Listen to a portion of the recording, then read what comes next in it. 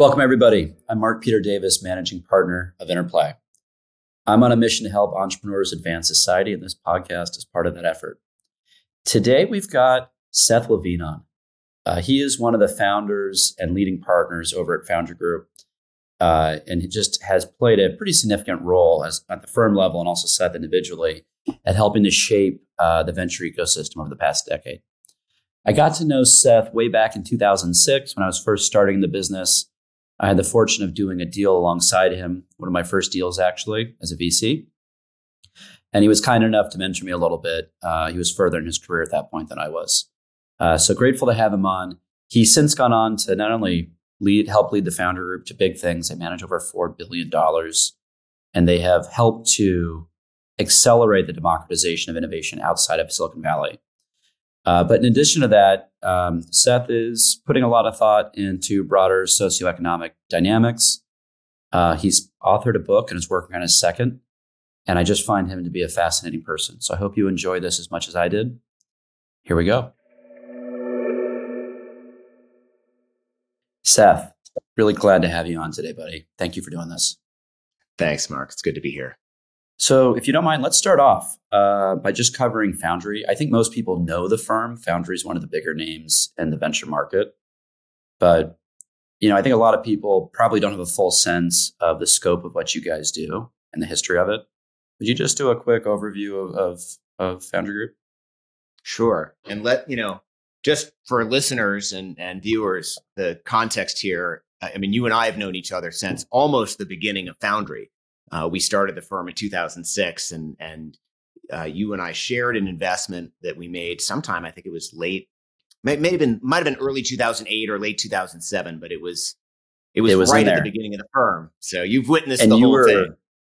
Very gracious enough to spend some extra time with the junior guy, which mattered. So a little bit of incidental mentorship, which was helpful. So. Even then, I could tell that you were going to do some interesting things, right? So I think that ended up being absolutely true. So Foundry was started by me and three other guys in 2006. We raised our first fund in 2007. Turned out that was a really good time to be investing in early stage companies. We were kind of a classic Series A, seed and Series A investor. And we did that for a while. Our first fund was actually all of our funds were $225 million. We raised a series of those funds over the course of a number of years. And then in 2016, we expanded sort of the scope of Foundry. We started investing in other venture funds.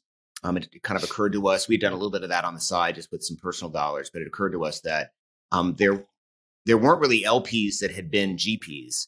And we thought it might be an interesting way to both provide additional returns to our investors, but also kind of create a firm that leveraged other venture firms, right? So we invest typically in seed series firms. We now have 47 in the platform, in the portfolio, and then we look not exclusively, but primarily at their portfolios to make our Series A investments. So it's been a wild ride, man. It's certainly. We managed $4.3 billion. It's amazing to even say that number out loud. It's just crazy. That's a lot of money. Yeah. Yeah, it's a lot of money. And but look, you have this at Interplay, right? You start with this sort of seed of an idea and it just starts to grow. And, now you have all these different companies and you're doing all of these different things across this platform that you have. And it's not that dissimilar to what we've done, right? We've added things that have made sense. In a couple cases, we've taken some things away along the way, and we've ended up with this, really interesting mix of assets. So for the seed managers who are going to end up listening to this, are you guys taking new funds into the portfolio on the seed side? Should they be reaching out to you? The fund portfolio is pretty built out. Okay. Is there a way you want people to engage if they want to start that relationship? Well, I'm happy to hear from folks, right? And our emails are kind of all over our websites, but mine is Seth@foundry.vc, so that's easy. There you go. So happy to hear from folks. And look, part of why Foundry never really had a vision of firm building. We never thought that we were going to, the original vision was the four of us were going to run it until we decided to not run it. And then we were going to kind of shut it down. That changed a little bit when we brought some folks in to help us with the fund platform. It's not totally clear to me, what's going to happen? I mean, I was sharing, Mark, with you before we got onto the recording that this is my last fund. I'm not intending on doing another one. What Foundry itself decides to do, I've kind of decided to kind of stay out of a little bit. But that had been our original idea, was just shut the lights down, and maybe that's what we end up doing. But in that context, part of what we wanted to do by investing in other funds was just to kind of help promote the ecosystem and provide sort of in a weird way this generational transfer, but that wasn't necessarily a generational transfer within Foundry. And I think that that was, for me at least, a large part of what drove me to be excited about the fund's portfolio strategy. I mean, obviously, it's great to have kind of a network of funds that are surfacing interesting companies to invest in, but a lot of it for me was I wanted to work with some up and coming emerging managers and help them be better venture capitalists, and hopefully 20 years after I'm done in venture, they're still making investments and making a positive impact. This is a really interesting concept that I think my intuition is most managers aren't as forward thinking about as you and I probably have been, right? Whether or not the firm and the brand transitions out with the founders of the firm or it continues as a going concern after the founders. And not all firms that have wanted to do that have pulled it off very well, right? Returns have dipped. There's fighting. There's all these dramatic dynamics. I have stepped into this with the intent of building a platform that will long outlive me and not to monetize it after that. It's not about the money. It's about leaving behind an ecosystem that will keep helping entrepreneurs after I'm dead or retired, which might be the same time. So the question, as you've thought about kind of seeding the ecosystem, but not through the brand, I think there's a lot of wisdom in that. Do you have thoughts on what works better or how people should think about that decision? I think the thing that you just said that resonates the most with me is that you have a plan, right? That like you have and I should say it differently. You have an intention. And I think it really is helpful to understand what the intention is. Is the intention that the firm is going to keep going and you're going to find a way to transition that firm from a generational perspective? Or is the intention not to do that? And right now, at this moment, Foundry is a little bit in the gray area because we had initially intended on never transitioning. Now it's a little bit open about whether we'll transition or not. So we still have some work to do on that. I think what you just described, your intention at Interplay to say, no, I want this to live beyond me. I think that affects your decision making. Now, you also said something that's really important that I think most firms get wrong, which is that the transfer needs to involve substantive transfer of economics. And I think where we've seen firms really fall down is where the founding partners try to hold on to too much of the economics because they were the founders and they believe they built the brand. And that doesn't leave enough room for the junior folks. And in fact, there are a number of funds in our funds portfolio, where the partners left larger firms where they were not effectively transitioning, right? Because they didn't have enough economics and decided to start their own thing. And I think that I mean, not that money is always the problem. And there's also plenty of other challenges with transitioning a firm. But I think that's something that a lot of firms really struggle with and get wrong. And frankly, very few firms kind of figure out that transition. I mean, venture is such a funny business, right? Because we spend all of our time telling other people how to run their businesses. But for the most part, VCs are kind of crappy at running their own business, right? I mean, both in terms of how they manage Your staff. words, not mine. I might have thought but I didn't say it. I'm happy to say it out loud because I think that it's just like the irony to me of the venture business is that, VCs tend to not be great operators of their own firms. So I think that like taking a step back and really thinking about how you act as a manager in your own firm, perhaps is, an exercise that many VCs would benefit from. I think the reason, just to take a tangent on this for a second, why this doesn't usually manifest in the right way is a lot of VCs, in my experience, this is just kind of my observation of it, never thought they really went into the business of business building. It was like, hey, we're going to raise some money and do some deals. Yes, we have to have a logo. Whereas I think people who come at it from, hey, I'm building a business and I need to think about customer service and operations and automation. and systems and personal development, you take it with a different lens. And we're very much in the camp of Interplay is a company. It happens to be a service business with two clients, two sides of the market, entrepreneurs and LPs. But we think about it very much in that regard. And then all the things you end up saying to people, you should be doing because they all apply. So it's this weird, it is this weird paradigm that I've noticed. You guys, well, and you said something important, Mark, which is that you're building a company, right? And I think that the paradigm that many VCs lack is that they're building a company or a business, right? They're thinking about it more of like exactly as you said, doing deals. How do I support the deals? It's transactional. Yeah. It's more of a brokerage type transactional. There's nothing wrong with that. And I think that does dovetail back to like, what are you going to plan to do with the business? If you're doing the transactional thing, retire and shut it down. It's awesome. Train people, help people, mentor people. But it's very different from trying to leave something behind. Yeah. Well, I mean, look, it's intentional. It's hard. And I think it's no different than the advice we give to our portfolio companies, right? Which is to understand your North Star. What you don't do is as important as what you do, and use that as a framework for making decisions. And I think, the other thing that we haven't touched on is venture is not a particularly scalable business, right? I mean, when we started Foundry, I spent most of my time, of course, looking at new deals because I didn't have any companies that I was responsible for. And then you get 3 or 4 years in, and now you've got 3 or 4 portfolio companies that you're managing, and you're spending a little less time looking at new things because you've got your existing portfolio that you need to manage. Well, now fast forward, 15 years that it's been, and all of a sudden it's, wow, I have 11 or 12 companies that I'm managing, right? You're slammed, and a few others that I'm not on the board of that I'm also sort of in charge of.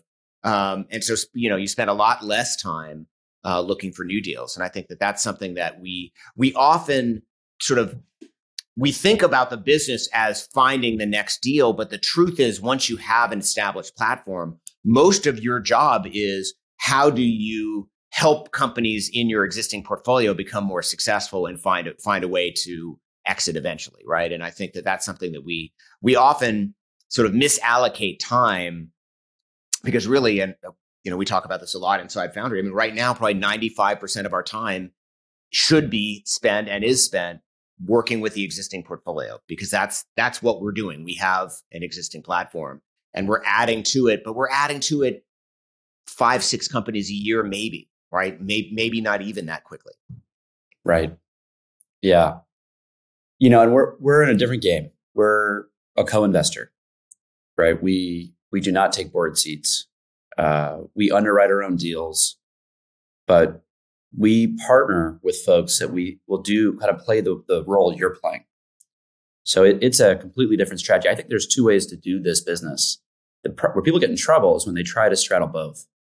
Yeah. When they want to be the co-investor on the board seats and then they're not deploying enough capital because we keep a higher new deal cadence. We do 8 to 12 deals a year. Yeah. And we can sustain that because we're not on boards. Right. But and you have a business model that's like a 2x2 in there somewhere. And people get in trouble when they're not in one bucket or the other, when they're kind of halfway in each.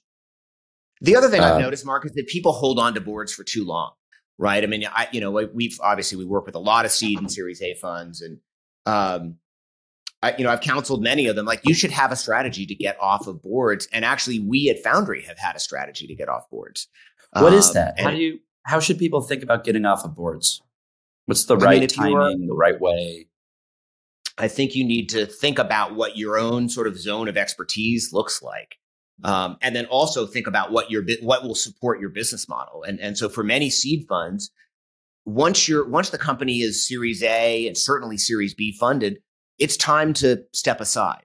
And in our case, I've felt like, and I've worked with companies all the way to IPO. So it's not that I don't have the board experience through public scale businesses, but we've had a number of, I'm always looking at which boards I'm on, sort of are set up in a good way without, right? And I think that there's this cliche in venture, right? Like, you want to be the first call, which I think is such BS, right? Like, if you're the first call for everything, you have a bad board, right? That's a crappy board. If I'm the first call for everything the CEO can think about, whether that's HR, right, sales, M&A, financing, legal, whatever. Like that absolutely shouldn't be the case. We should have a board that has a diverse set of experiences where other people are getting phone calls, right? Not just me as the lead investor or me as a big supporting investor.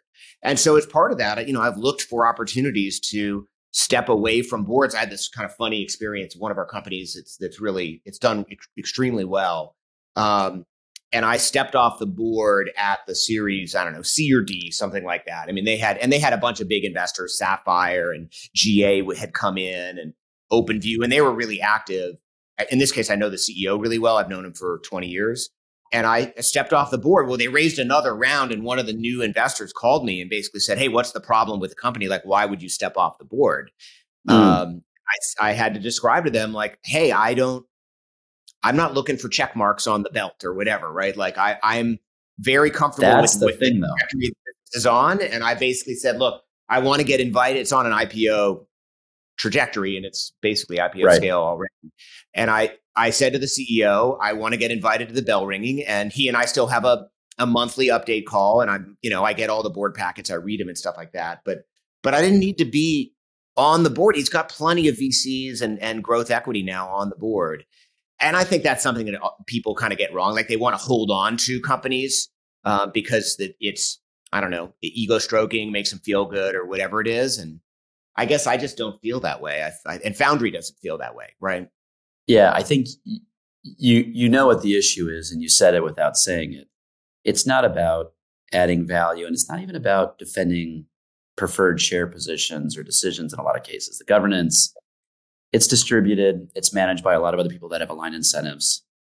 It's the baseball card, right? You get to put on your LinkedIn profile the boards you're on, and I just don't give a shit about that. Yeah. I guess you don't either.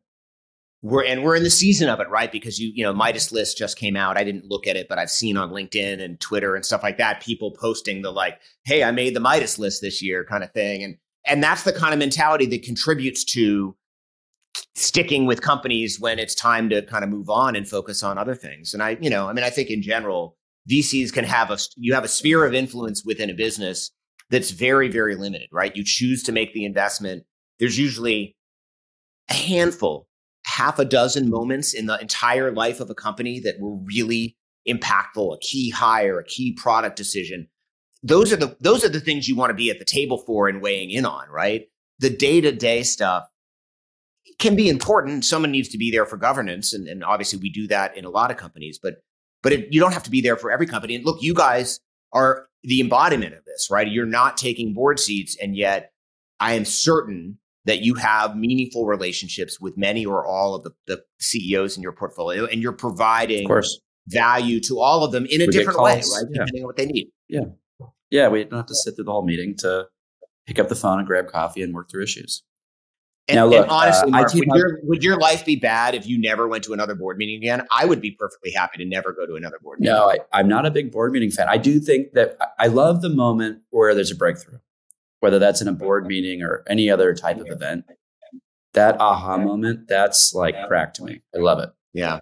But unfortunately, a lot of board meetings, some months you need it, some you don't, right? Sometimes the issue that's really at hand isn't being discussed, or the management isn't aware of it, or there's politics. And all of those things are really limiting factors. So we very much enjoy being kind of quiet consigliere and just being really there to be helpful and supportive. That's that's the role we've picked for ourselves. Now, there's limitations in our model. We can't run $4.3 billion through that strategy. There's a limitation to it, but it suits us well. But I want to talk about you. Like look, I started in this business in 2006. My first year in, there was a few firms I was paying attention to and learning from. You guys were obviously one of them. You had been in the business before, right? Foundry wasn't your first stop. Right. Things have changed. You've been doing this, I'm guessing, for at least 20 years. How has the market evolved? And I know that there's probably a bunch of answers to this, but one of them you wrote a book about. Do you want to talk about kind of how the market's changed and how entrepreneurship in America has changed? Yeah, I mean, so let's talk about it broadly. And you're right. I've been in venture for 22 years. I started in 2001, which was a interesting time to start. And the venture business, by the way, has changed significantly in that period of time as well. And I think mostly for the positive, right? It was very Silicon Valley centric when I started. We had a lot of trouble raising our first Foundry fund here in Colorado, even though we had a national strategy, but people just didn't understand sort of the idea of running a firm that was national, but based somewhere, I guess, other than the West Coast, right? New York as a market, which is where you started in venture, barely existed, right? I mean, there were so few firms. Think about that now relative. Yeah. Then. I mean, it's crazy to think about how different it is today. And by the way, that's one of the reasons I spent so much time in New York, because I recognized that I had an affinity for it and I had a good network there, but there weren't a lot of other VCs running around there. I wasn't going to go to the Valley and, somehow make a name for myself. I felt like I wanted to go to a market that I thought was emerging. It's funny to talk about New York that way, but it felt like that in 2006, 2007. Oh, it was emerging. Where there weren't as many people running around. Yeah. Right. So, but let's take the broader context, because I appreciate you bringing it up. I did, in fact, just over 2 years ago now, as we're recording this, release. I'm going to call it my first book because I'm working on another one, but right now my first and only book that talked about some of the changes that are happening in the broader entrepreneurial landscape in the United States, and it's called The New Builders, and it describes people that are starting businesses today in America are different than you think. It's certainly different than what's been covered in kind of the traditional business press, and frankly, a little bit different than is funded for the most part by Silicon Valley, right? And it's important to remember Silicon Valley only funds about 1% of companies that are started in the United States. So it's obviously it's a big dollar amount, and these can be important companies and they can be impactful across the rest of the economy. But 99% of businesses aren't taking money from venture. And these are the businesses you see as you walk up and down Main Street or, drive around office parks and things like that. And the truth is the people that are starting those businesses have changed dramatically over the last 40 years. And specifically women and people of color, immigrants, older folks are starting more and more businesses. And we talk about that a lot in the book, right? Women are 4 times more likely to start a business than men. 64% of all female-founded businesses are started by Black women. They're the single fastest growing group of entrepreneurs. Immigrants are twice as likely to start a business as someone who was born in the U.S. But yet we don't really do a good job of allocating capital to them, right? People who have money, or capital allocators, I should say, look more like you and me. And that's a lot of what we talk about in the book, which is there's this gap of capital and also of other sort of technical assistance style resources, mentorship and the same, to these businesses. And the result has been that actually the rate of entrepreneurship in the US has been declining pretty precipitously over the last 40, but in particular last like 15 years or so. Big bump after COVID. So maybe we're bouncing out of it. Nothing like a recession to encourage people to start businesses. We also sent a lot of money to a lot of people, and I think that's helped free people up and enable them to start their business.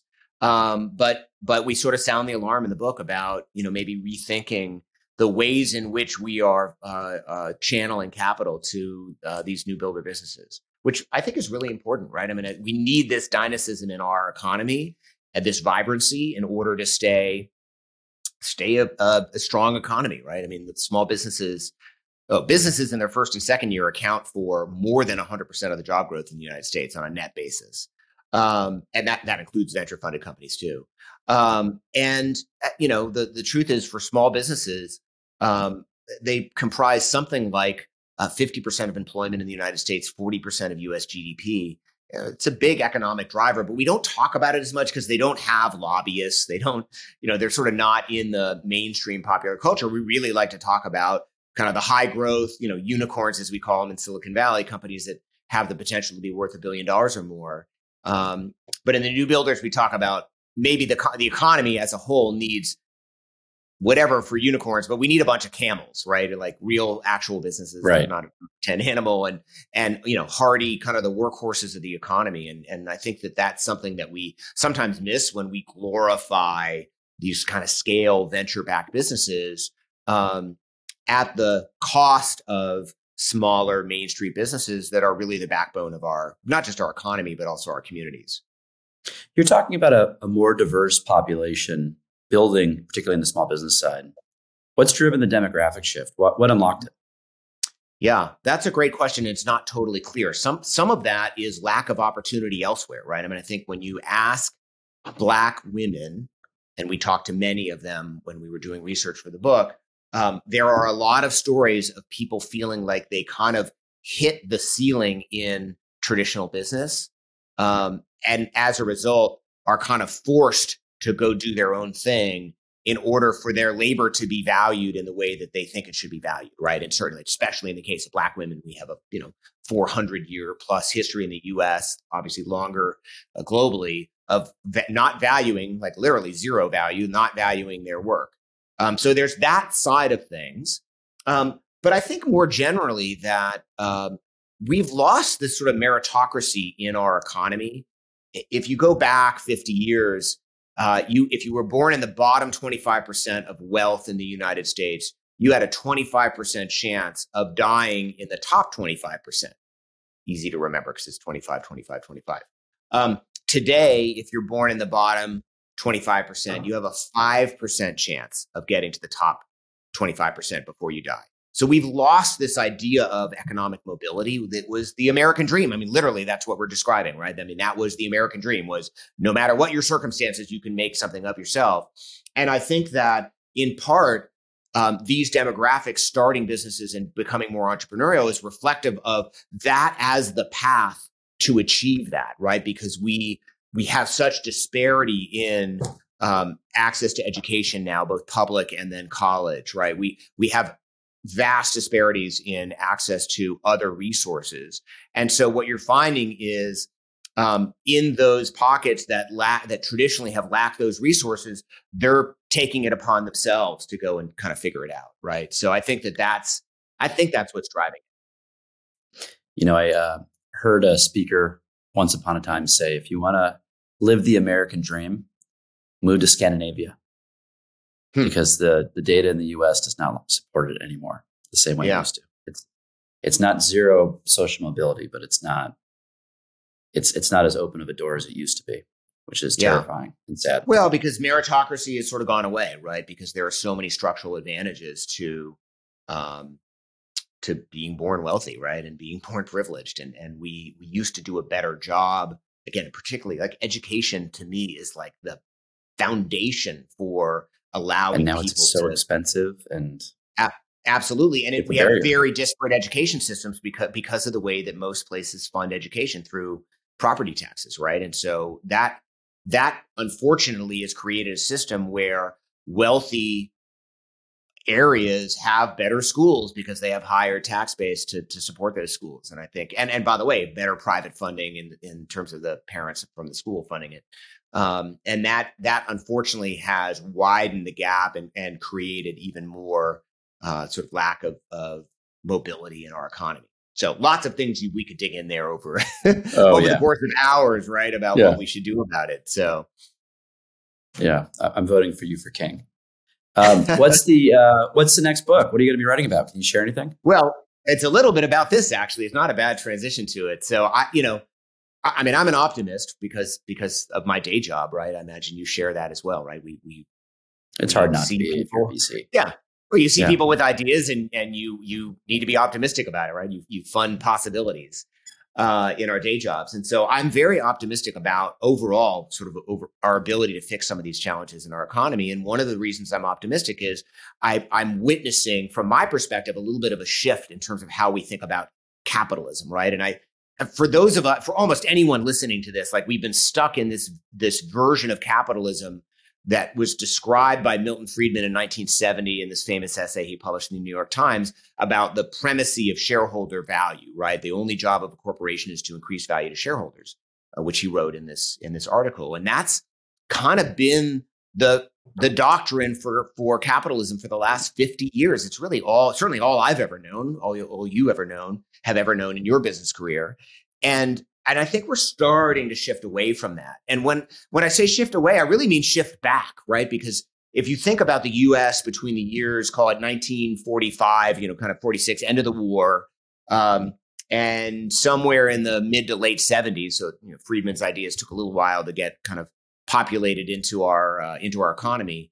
we refer to that era as the golden age of capitalism, right? There was a much more vibrant middle class. Of course, all these folks came back from World War II, and we built houses, and there was the GI Bill. Talk about access, meritocratic access to education, right? I mean, that was a really good way to give people opportunity. And for a long time in the U.S., we had a view about stakeholders, if you want to call it that, but other people that companies should and can watch out for. Now, I would argue these are all in the long-term best interests of both our economy and the companies. And even Friedman in his article talked about investing in people for the long term is not antithetical to what he was trying to say. But I think we just perverted the Friedman doctrine in such a way that companies were just always striving for that, next quarterly earnings report, right? Neutron Jack, how many people can you fire at GE and make those earnings instead of investing for a longer term? And I think we're starting to see kind of a shift back to that, right? And I think that that's, the 2018 Business Roundtable declaration around other stakeholders of a business is a good example of that. And frankly, the fact that almost none of those CEOs felt like they needed to go back to their boards to get approval to sign it, I think is indicative, not that they weren't serious, but that they were already shifting their business practices to reflect this.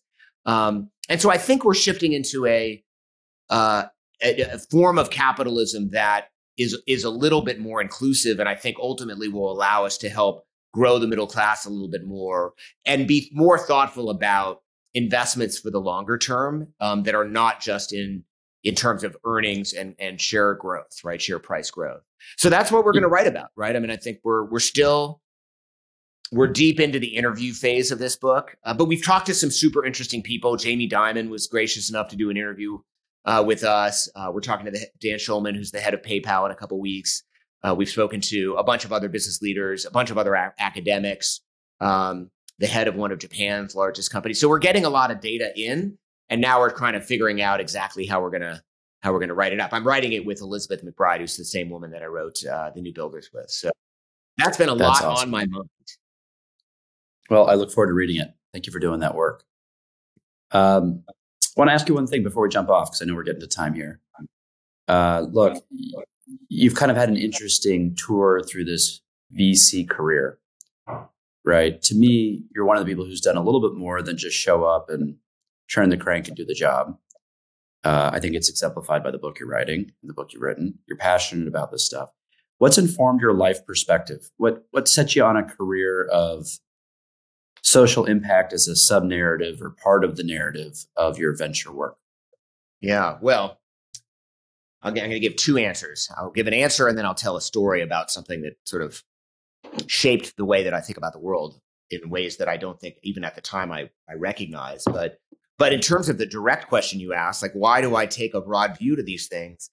I think a lot of it, some of it was just my upbringing and sort of my parents and where they came from. My grandfather on my dad's side, didn't graduate from high school, let alone college. My dad has a PhD, right? I watched this in my own family. My grandfather grew up very poor. His parents were immigrants. They never spoke English. I was extremely close to my grandfather. He was an entrepreneur and kind of made his own way, ended up having a really good middle-class life. And it was a good enough life to allow his son to go to college and then eventually to get a PhD, which I always was part of kind of our backstory. And in my own life, right, we were sort of in the lower middle class when I was born. And I watched, my dad, so my dad was an academic. My mom also has a PhD, so she was an academic. That was a little bit later, but I watched them kind of move out of the middle class and then eventually into the upper middle class, right? I mean, really did well by the time I went to college.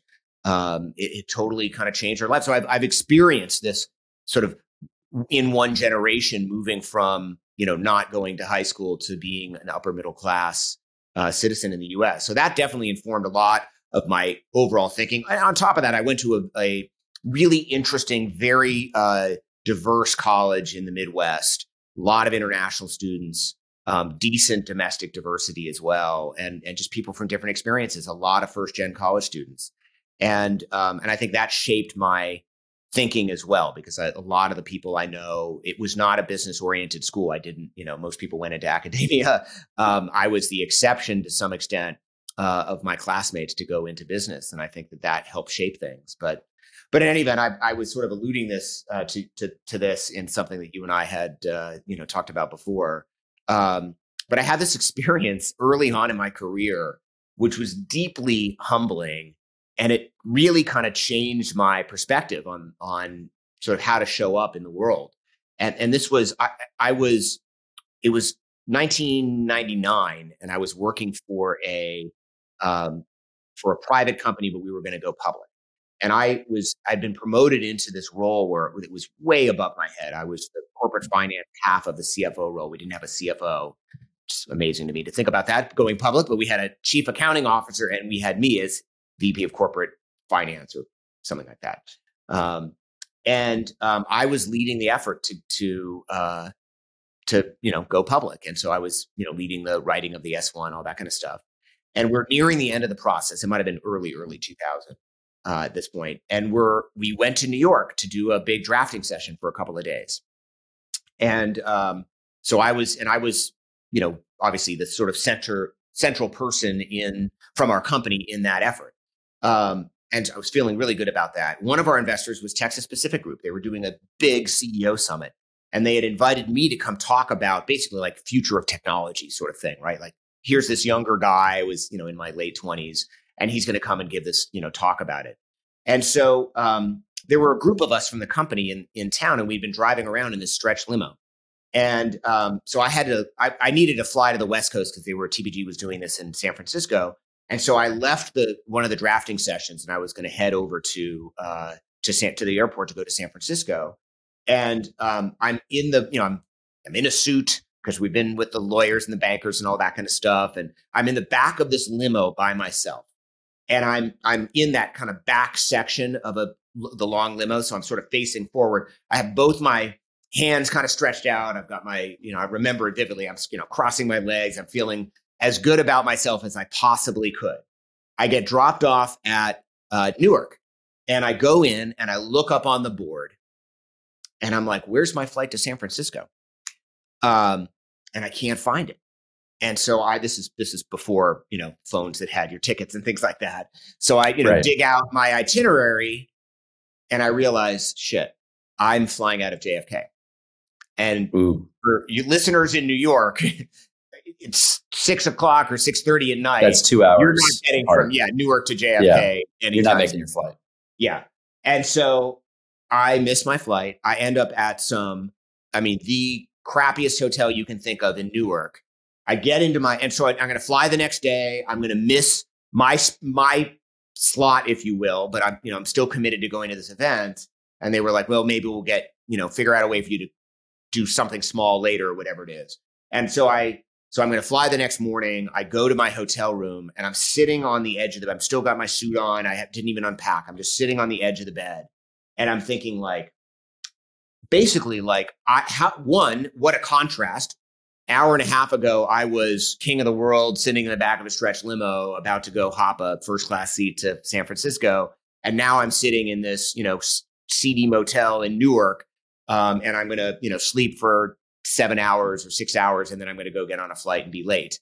And I vividly remember thinking you let it get too far, essentially. Like, humility matters.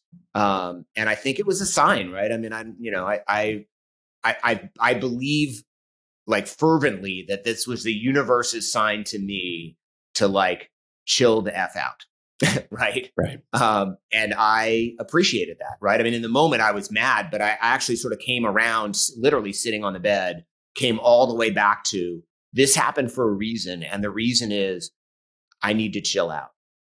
And I'm not all that. And, one needs to approach life with more humility. Right. And that was only reinforced. We went public essentially 2 days before the NASDAQ hit its high in that period of time. And so, by the time the lockups came off and all that stuff, right, the markets had fallen significantly. And so it was a really good prep for me for the next year plus of my life, where I was dealing with the aftermath of sort of the internet bubble falling apart, at this company, and then eventually went over and worked for a Silicon Valley-based venture firm. It was SoftBank Venture Capital, and most of what I did there was also kind of work stuff out. And I realized that approaching all of that with a lot of humility was the way to be successful at it. And I think that was that moment in time is what really changed my perspective on how to approach work. And I think about it all the time, and it absolutely affects even today how I work with companies. Terrific wisdom. Thanks for being on, Seth. Thanks for having me, Mark. This was great. All right. Well, I am very excited to read his next book.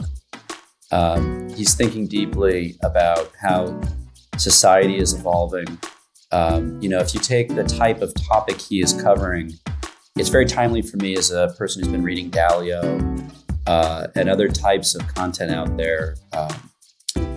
There's a Harvard Business School professor, Professor Rawi Abdullah, who's also leading the forefront of thinking in this space. We are going through a new phase of society in American capitalism, and we are going to need a lot of people staring at it, looking at it, and trying to recalibrate how to evolve, to adapt for the future.